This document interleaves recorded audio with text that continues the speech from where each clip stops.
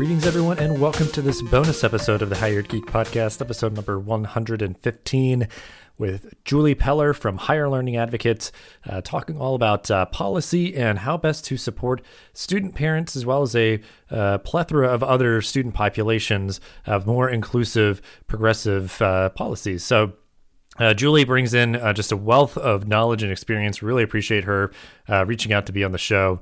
It was a really great conversation, very relevant for our times now, for sure. So other quick announcements. We just launched our Patreon. So you'll find a quick note about that in the show notes, in the description of the episode. And then we also still have our merch store going. So please do check that out. There's always great sales going on. So just keep an eye on the store. I always announce the sales here when they are going on. But some cool stuff there. And we'll always be trying to put some new designs there for you all to support the show there. Or you could do both, or either or. Patreon will have some cool exclusives there for the folks who support us there. So without further ado, though, this is the bonus episode number 115 with Julie Peller. So we are here. This is going to be a great episode, a timely topic, focusing on a lot of things that are facing students right now, especially during the ongoing pandemic in this country and across the world. It's certainly things that are they've been going on beforehand and are going to continue going on, but this is kind of especially kind of salient and kind of a relevant topic for this current moment. So I'm so glad to have our guest here today that allow her to introduce herself and get started to make sure we can have plenty of time to explore this topic. But Julie, if you want to introduce yourself really quick and give a brief overview of your professional journey of how you got to be where you are today, and then we'll move on to a bunch of other stuff. Sure. Thanks so much, Dustin. I'm happy to be here, and I agree with you. This is a timely and pressing conversation. I'm Julie Peller. I'm the Executive Director of Higher Learning Advocates. And I founded the organization just about 4 years ago with the mission to change federal policy to update for who today's students are. That was an issue that was pressing 4 years ago and is even more of a pressing issue now, given the pandemic and all of the changes that are happening in higher education.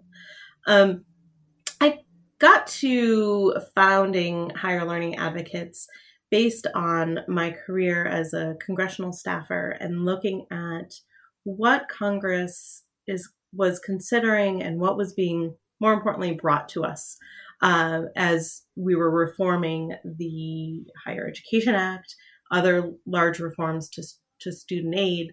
We heard a lot from colleges and universities and a lot from traditional students. But we didn't hear a lot from student parents, from working learners, from community college students, who are really the fabric of so many of our institutions and landscapes in higher education, and really felt that they needed a voice and they needed an advocate in Washington to make sure that policies reflected their needs as well, not just that 18 or 19-year-old playing Frisbee on the quad. Yeah, I think that's very important. And I think it's certainly a context that is unique to me and in my experience and people that I know, and just to the show, really, of like kind of coming at that angle of like, 'cause I think I saw in your Twitter bio that like kind of being like, policy wonk kind of thing of like, it's really important. It's really impactful to have like, these sweeping legislative changes that allow for, I know, like I saw recently with like, the recent COVID relief package of like changes to Pell Grant eligibility for incarcerated students and stuff like that. So like, it's the idea that like, that's huge, like, and the idea that like advocating to make sure that all sorts of policies regarding higher ed are, supporting, like you said, like who makes up the majority of current students, these students who really are trying to realize that kind of dream of the potential and the promise of higher education to uplift people to where they'd like to be. So I guess, yeah, I mean, I know you mentioned that you have a very kind of long background on that kind of more legislative side, but I guess I'm just curious because I guess kind of confirm my understanding too, because it sounds like you're sort of like, think tank. It just, you're kind of giving that kind of consultative point of view to representatives in government and everything. Like, it sounds like that really is kind of what your background is, but maybe even just like how you sort of happened into higher education being your focus. Like, was that like a willing choice, or was that something that you kind of maybe just like stumbled into? So, I think like many people in their careers, I kind of stumbled into it. The issues of education and opportunity for through the power of education is something I've always been passionate about. But the beginning of my career was actually in K-12 education. My first job out of graduate school was with the Department of Education, focused on K-12 reforms. And that's really where my background was. But I had the opportunity I was part of a presidential management fellow program, which is kind of this government program to bring in people out of graduate school and give them extra training and opportunities to come into the career service. Part of that is a rotation or kind of an internship in your first 2 years. And that's where I went to Capitol Hill with the Committee on Education and Labor. The spot they happened to have open was higher education. And it was really there that I saw the power of federal policy and the importance of higher education and the what those two combined could do. So I did kind of happen into higher education. At the time, higher ed was mainly a finance policy. We talked a lot about student loan interest rates and subsidy rates to private banks. And I also have a budget background, so that kind of fit. I'm happy to say that the conversation has much evolved in higher ed. And now we talk about outcomes and opportunities for students as much as we talk about student loan interest rates for banks. And so that's a happy evolution, but I did kind of happen into it. I like to say that my 7 years on the Hill was the longest 6-month internship I've ever had, because I came up there and just never left. And so I between Capitol Hill and here, I spent some time as the director of federal policy at Lumina Foundation, which is, perhaps the largest foundation in the country that focuses solely on these issues of higher education, of increasing talent, of connecting pathways in the post-secondary space for students. And so there I was able to bring kind of that deep legislative knowledge to see all of the innovation that's happening across the country and find the connection between how we could scale or replicate or bring new voices into a pretty insular DC conversation. And that's a value that I hope I bring to higher learning advocates as we push and push an agenda and push our policies in this policy context.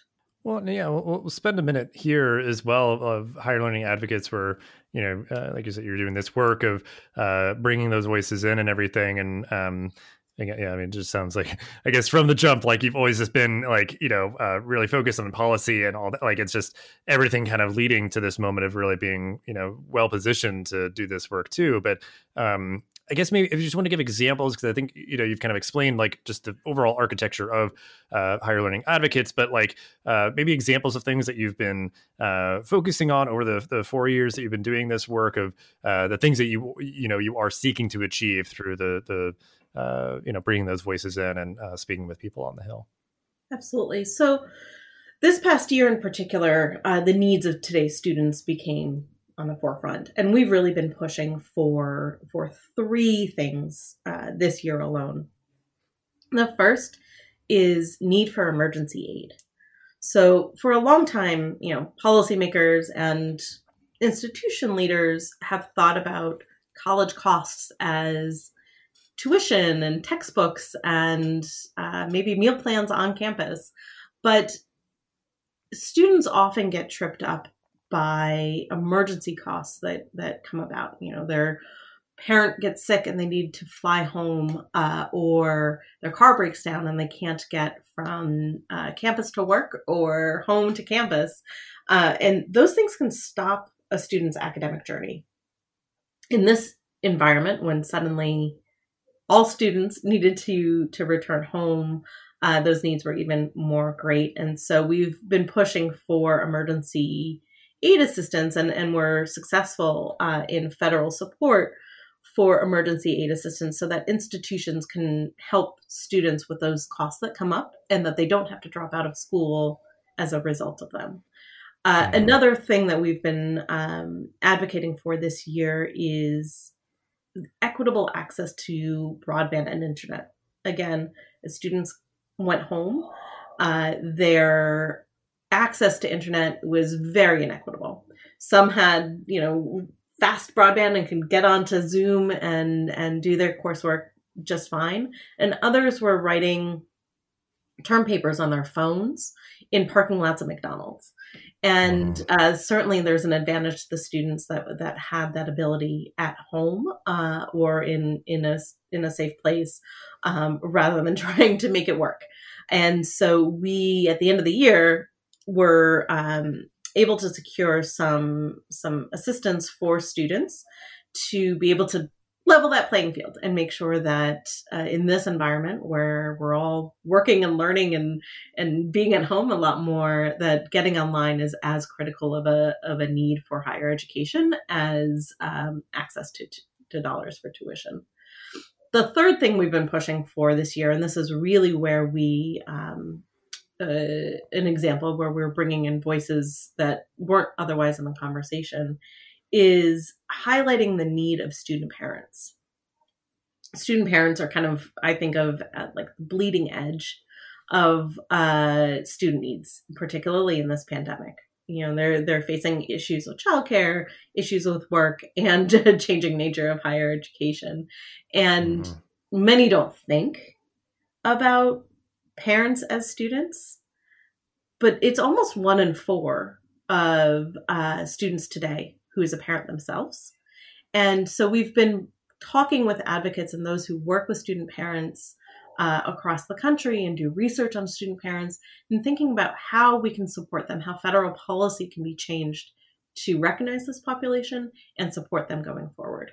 Yeah, I mean, it's definitely all, really important areas and kind of, feeding into each other in different ways, I'm sure. But I guess, yeah, I mean, you're kind of getting to just capturing, tangibly, because I think we're kind of speaking offhand or, sort of anecdotally about the current landscape for student parents and, issues they might be facing. So we can kind of just get right into those topics. So if you want to give a snapshot of, more kind of just, kind of figures or just sort of ways to kind of capture the current landscape for student parents in higher education right now, and just some of those issues that you see that they're facing, which again, I'm sure, the other kind of points of focus that you mentioned kind of bleed into here, but yeah, just talking through that a little bit and then we'll move on from there. Sure. So like I mentioned, student parents are about a quarter of students on campus. I think of them as often an unseen population because they don't generally show up on campus with a kind of I am a parent sticker, but it's 1 in 4. So that's about 3 million students. And on top of that, so many student parents, about half of them are students of color, and a lot of them are single mothers. And so they're facing, like I said, not only the challenges of being a student in this time, but the challenges of being a parent, and often a lower income or single parent in this time. They're dealing with childcare costs where, in more than half the states, that's more than tuition on top of their tuition and higher education costs as well. And so they're likely to be more likely to have higher student loan debt. They're more likely to have unmet need in order to kind of make ends meet at the end of the day. A lot of these things, it's like, there's not necessarily new problems in the age of the coronavirus. It's like accelerating or kind of expanding, things that were already there. So like, it's almost like making it clear, like, okay, you can't ignore, people not having access to reliable internet at home or, students struggling with just monthly costs and bills and those sort of things. And just the need for kind of flexibility and, those different needs for student parents. And we can spend a kind of a moment too of like really digging in, because I know students of color, like just, and then, student parents of color, like I can only imagine, because I'm seeing a lot, the continued conversation around things like canceling student loan debt would be something that is like, hugely impactful, more so for students of color. Because like you said, they're probably going to be taking out more student loan debt to cover all of those additional costs so that they can attend. So, looking at it through that lens of like, wow, okay, it can be especially impactful for this group that is, again, trying to kind of realize that potential and the promise of, going through higher education, getting that credential, and kind of having that be able to open doors and everything. So, I guess if you want to speak to that a little bit more of like those disparities, because I think sometimes it is like you're just looking at like one figure and you're like, well, wait a second, certain groups are grossly overrepresented in terms of like, like who has the most student loan debt, or who has debt and no credential to show for it, and those sort of things. So anything that I guess you can talk about there of just kind of highlighting those disparities and understanding kind of the urgency of the need here. Absolutely. And I think you hit on the biggest one when we think of students financing higher education. It's not just for the time that they're in higher education, particularly those who are relying on student loan debt. And we know that students of color are much more likely to, and particularly Black students, are much more likely to rely on student loan debt in order to make that financing work. And that impacts their families, not only while they're in college, but after college, which makes it so much more important for key outcomes like completion, like earnings and employment to be there for those students. And unfortunately, we also see the disparities on that end as well, where unfortunately students of color are not completing and repaying and earning at the rates of their white peers. And so it's both kind of an incoming question of how we talk about financing as an equity disparity, as well as let's look at the outcomes. We can't just look at averages anymore. We need to start looking by race and ethnicity, by populations such as student parents or adult learners or working learners, and really target solutions to be able to address and those inequities in the system, because they are system problems. They are not individual student problems. When it's been happening for so long and in such a widespread manner, it's really time to take a look and say, how can institutions, policies, and practices really change to close that gap? One thing that you did say that I would just want to lift up is, in this time of the pandemic, I think these inequities are so much easier to see, and we're literally in people's homes in a way that we weren't before. And I hope that kind of that empathy and seeing people as people and seeing their struggles that they may not have brought up before, right? A student parent or a low-income student might not have thought of that window or that faculty member to say, hey, listen, I can't do this exam because my kid's got strep throat and I was up all night, or I can't pay my library fee this semester, but it's because I need to keep my lights on or I need to feed my kid. Those aren't conversations that are easy to have, and they've been incumbent upon the student to have. But I hope that one long-standing thing is that we now see these inequities. We see these issues that students are facing, and I hope that institutions and policies that continues, even if we get past the pandemic and we're all back on campuses. We continue to see people as people and not just kind of student robots who show up on campus. Well, yeah, I just want to sit with that for a minute too, because I was just speaking with a colleague and just that experience sometimes where. And I think there's a lot of things kind of embedded in this, and maybe this we can spend a little time on this too, of just like maybe your experience, but just sort of, the bureaucratic power structures of higher education, and students just, especially right now, just so desperately wanting to kind of do the right thing and show up and be successful and all that, to where they'll, and this is almost tragically like sometimes true, but also kind of exaggerated example of where like, they would be like in the back of an ambulance and be like, I'm sorry, I can't like, be on video for my live session, but I'm going to sit on even though I just like broke my leg or something, like, and it's just like, no, you're going to the hospital. Just like talk to me later and get better. What, like the idea that like they will try to surmount all these things and just like grit and bear it. And it's just like, yeah, trying to be more human, trying to be more accessible and flexible and, just empathetic to these students and everything that they are, dealing with. And like, and then that idea where it could be like, well, I've got a hold of my account, I can't register for next term because of a library fee.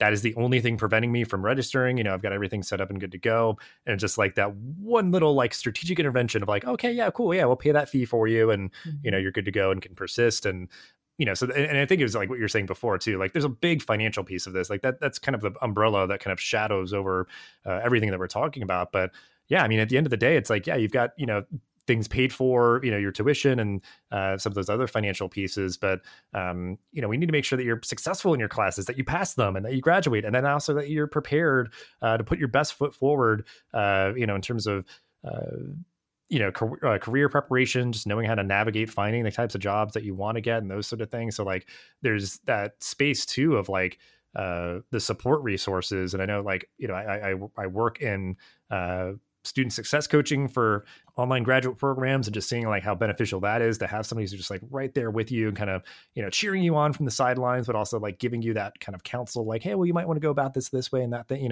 still ultimately, obviously it's the student always, performing and succeeding in their courses and everything, but just seeing how impactful things like that are to help those people who need it most to, not just afford their, education, which again is a very large piece, but be successful and get everything that they need to be able to persist and retain and all that good stuff. But I guess anything that comes to mind for you there of just sort of like, because this is almost like in the weeds, like the kind of micro pieces of it of like, students trying to navigate, often it's just very complex bureaucracies of higher education and stuff like that. And, again, just like the disparities, I'm sure showing up here as well.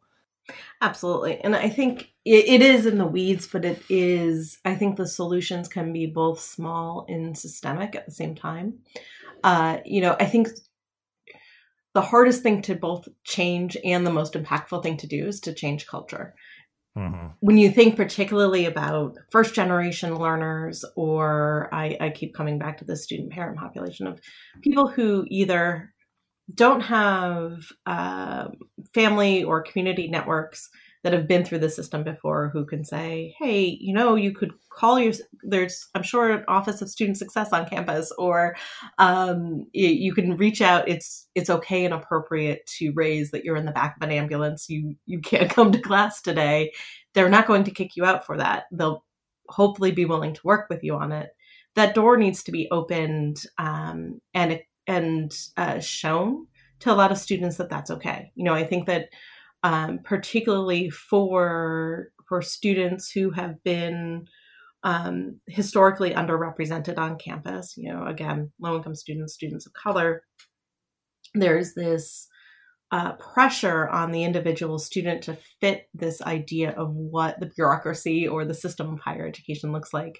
And that does not mean an openness to bring their kind of quote unquote outside aspects of their lives into it. And I think the more that can be done to be clear to students that institutions have their success at heart, and that means helping them navigate the system and dealing with the complexities. And listen, everybody has things that come up, right? And so that can look like a faculty member reaching out, that can look like an Office of Student Success, or that can look like an advanced data warning system like a Georgia State has, right? It could be small and it can be big, but it all comes down to seeing their students as people and being a resource to help the students get to the finish line while they're on campus, either in person or virtually. Well, when we're kind of talking through, just some of those like examples of things that can be done to be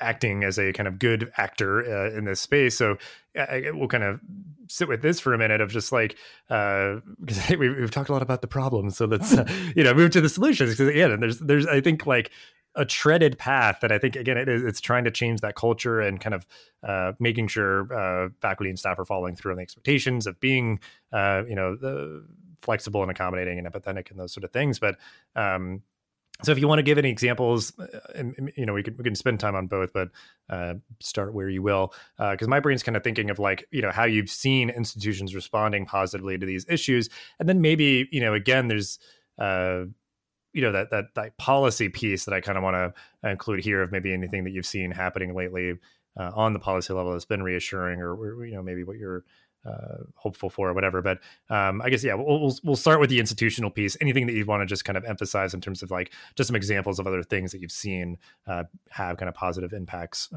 with all the things that we've mentioned. Yeah, so on campuses, I think some of the best examples that I've seen really fit the specific community's needs and really listen to what's going on campus. So take, for example, Leech Lake Tribal College in Minnesota. They opened a drive-through pantry to kind of help students as well as their wider community, given where they're situated during the pandemic, and so that they kind of saw that as a community need and not just a student need. Others have done things like family-friendly campus toolkits, or opened up kind of a childcare center on campus, or food pantries on campus for students that have really tried to meet those basic needs for students. Another campus kind of campus-based solution that I find is really interesting is a new platform that was released this spring, which was incredibly timely, that helps students navigate kind of changes to their financial aid picture, called Swift Student, where students can appeal their financial aid information to campuses. Say, they lost a job, or their parent lost a job, or there's unforeseen healthcare costs or something like that. But that process is really wonky, even for a wonk like me, and really hard for students to navigate. So what Swift Student did was they created a form, and kind of through a click-through, students could go through the platform and write that appeal to their financial aid office, and it helped them navigate through that system. And I think, so while that's not a specific on-campus solution, that's a great example of how just helping the students navigate the rights that they already have can really help change a picture for individual students.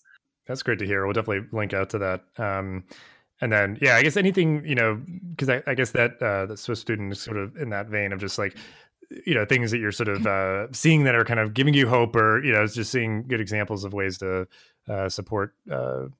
Because, honestly, like we're saying, it kind of our initial focus really is like student parents, where like all of this applies to, but it really is applicable to, I think you listed off kind of the whole litany of other kind of populations that really are needing this level of support, who are, just frankly, the students who benefit the most from higher education, this current moment of making sure they have the right skills and education to, get the jobs of tomorrow. But, anything else like policy wise that you see that like, because I know, again, like there's stuff that was in the most recent COVID relief package, or things that you're hopeful for with like a new administration coming in.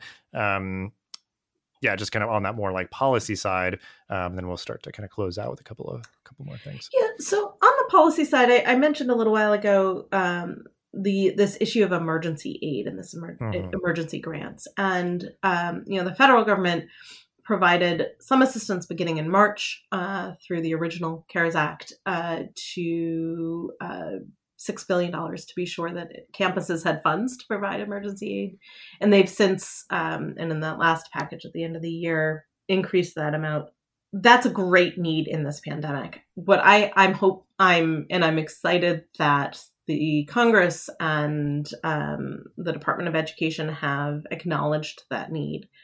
That need was there before the pandemic, and that need will be there after the pandemic. And so I'm hopeful for the recognition in this emergency time, and I continue to push and want to highlight the permanent need for an infrastructure and support for those kind of things.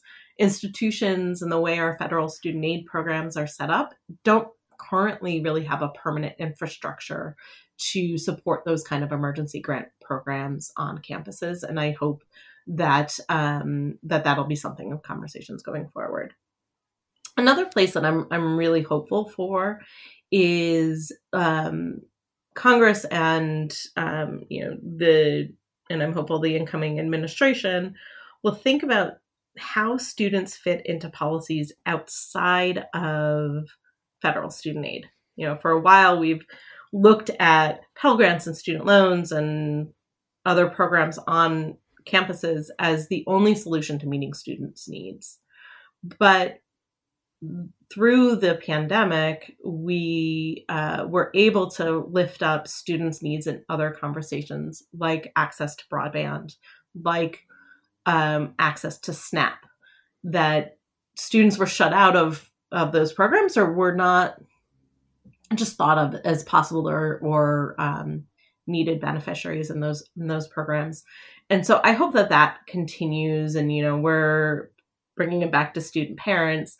Things like expanding the child care and dependent care tax credit, or the increasing support for the Child Care Development Fund. These areas that you don't necessarily think of students as a core population, but they are, and they should be considered and thought about in these policies. And so I hope as we think about, and I think just today the president is announcing as kind of first set of policies to think about economic recovery, is how do we think about students, either current students or likely students or those who want to be students, as potential beneficiaries to other sets of policies that meet basic needs and allow them the time, the space, and the financial resources to be able to kind of further their education. Yeah, because it is fascinating, just like now that it is really laid bare, and thankfully I feel like the momentum's moving in the right direction, where it's like for whatever reason, like tax policy is just like, oh no, you can't be both. You can't be both a student and a parent, or sort of like different things like that. Like it's just like, why not? Why? Like what? I don't understand. Exactly. Or in a lot of, and I think a lot of the basic needs conversations really focus on people working or looking for work. And we don't think about education as part of that pipeline. We think about training, very, very short-term targeted training as part of that pipeline, but not often a longer-term pursuit in higher education as something that's kind of on par with looking to get ahead. And how can we start thinking about that differently? Mm-hmm.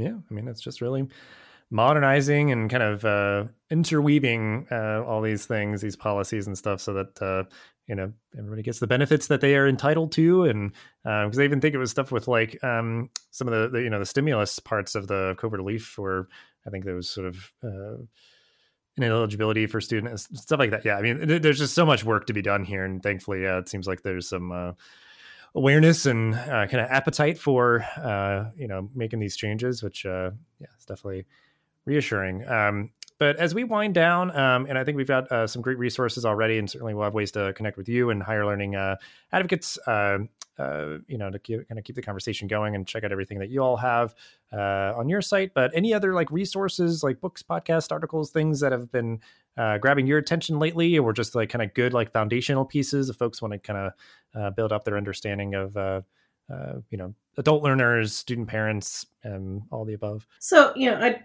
like to put in a plug for my former employer of Lumina Foundation. They do a lot of work on this population, and in particular, their magazine it has great student profiles and lifts up, I think, a lot of the interwoven issues of students. And this is why it's hard to stick with one population, because student parents are also working parents or working learners and adult learners and low-income students, and it's all kind of combined. But the Lumina Foundation Focus magazine really does some really great reporting on what's going on there. When we think about student parents, I always go to the Institute for Women's Policy Research, and as the standard bearer of research on what student parents are facing, how they're interacting, both with being parents and being students. And so I would highly recommend checking that out. And then one more kind of more direct service organization, but is certainly up and coming on the policy space, and is a great resource, is Generation Hope, which is a organization based here in Washington, D.C. that works with student parents and does that student support side, and really helps them navigate that system. And they're an incredible organization to watch and to learn from and listen to of what their fellows are facing and what solutions are really helping them. Yeah, great stuff. We'll definitely link out to all that. And we will end the episode as we always do. If you just want to share some final thoughts on this topic, I feel like there's just a lot of complexity to it, but I think we're seeing some clear paths forward of things that can be done. And I feel like you're one of the the folks in your team, obviously on the front lines, kind of inch by inch, trying to make some progress here. So certainly appreciate you for committing to doing that and everything. But just final thoughts, anything that you'd like to close on, any kind of calls to action or anything, whatever you'd like to end the episode on. So, I think this week is, especially in federal policy, a lot of new beginnings. And I'm very excited and hopeful that among those new beginnings, today's students are now central to that conversation. They're part of the picture of who higher education is and who it should be for. And I think that Congress and the Biden administration have quite a bit to do, but today's students are part of the solution. And when they think about COVID recovery, when they think about economic recovery or issues of racial justice, today's students are issues, the policies that can help them are part of that solution. And I'm hopeful that we've seen that progress and will continue to push for it in the coming year, because their needs are great and their potential is even greater. Absolutely. Great way to end the episode. And thank you so much, Julie, for all that you've shared. And again, for all the work that you and your team does. And like I said, everything that we talked about will be down in the show notes to check out. And thank you so much for your time. Absolutely. Thank you so much for having me. Thanks for listening to this episode of the podcast. Make sure to rate, review, and subscribe so you never miss an episode. Thanks again for listening, and we'll see you in the next episode of the Higher Ed Geek podcast.